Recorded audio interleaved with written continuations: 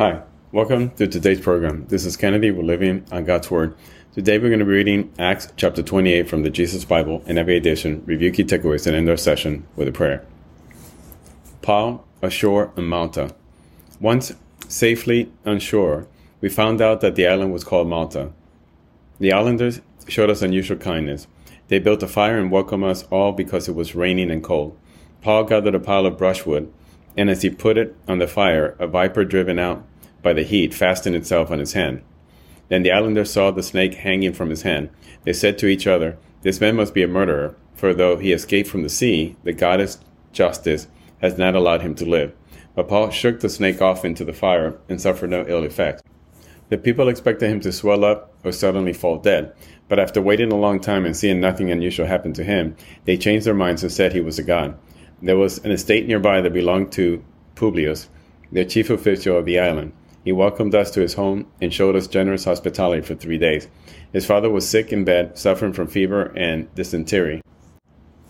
Paul went in to see him, and after prayer placed his hand on him and healed him.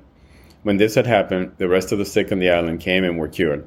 They honored us in many ways, and when we were ready to sail, they furnished us with the supplies we needed. Paul's arrival at Rome. After 3 months, we put out to sea in a ship that had wintered in the island. It was an Alexandrian ship with the figurehead of the twin gods Castor and Pollux. We put in at Syracuse and stayed there for 3 days.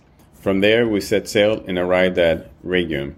The next day, the south wind came up, and on the following day, we reached Puteoli.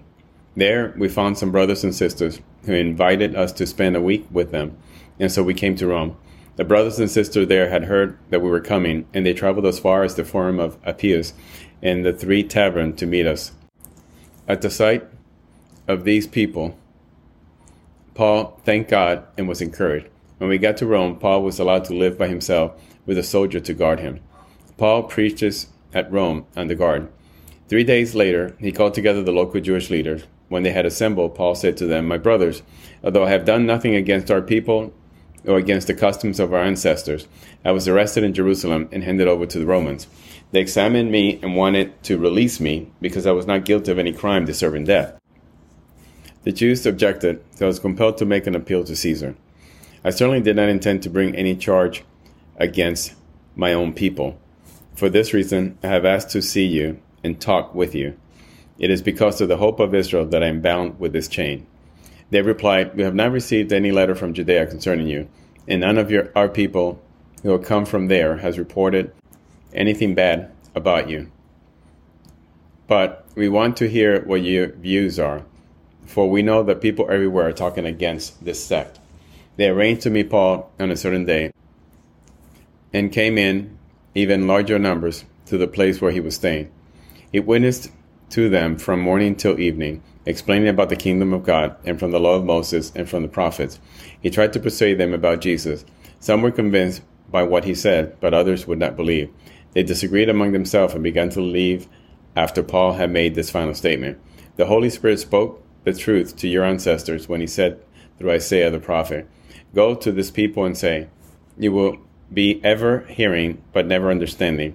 You will be ever seeing but never perceiving. For this people's heart has become calloused.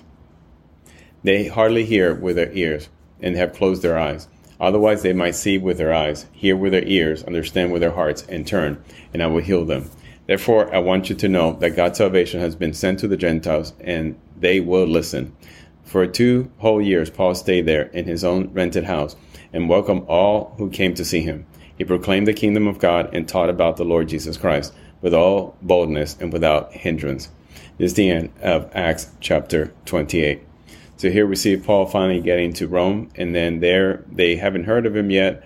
They haven't heard any accusations coming from Jerusalem, but Paul basically gets ahead and tells them why he's there, and they had to appeal to Caesar because the people from Jerusalem did not want to let him go. And here he starts for 2 years. He basically preaches without any hindrance and with all the boldness to the people about who God is and who Jesus Christ is.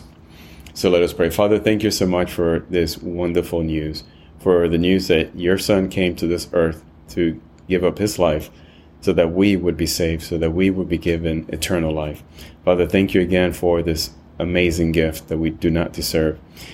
And allow us to use this gift for your betterment, for the betterment of your kingdom, so that we can proclaim your name, so that we can proclaim the name of Jesus Christ as our Savior, that came, died, and then resurrected and rose into the heavens, so that we could be justified and be able to stand in front of God in all of eternity. So, Lord, bless us and protect us, and let the Holy Spirit always go in front of us. In Jesus' name we pray. Amen. This concludes today's reading interpretation of Acts chapter 28. We hope that you will join us again tomorrow. God bless you. This is Kennedy, your brother in Christ, always.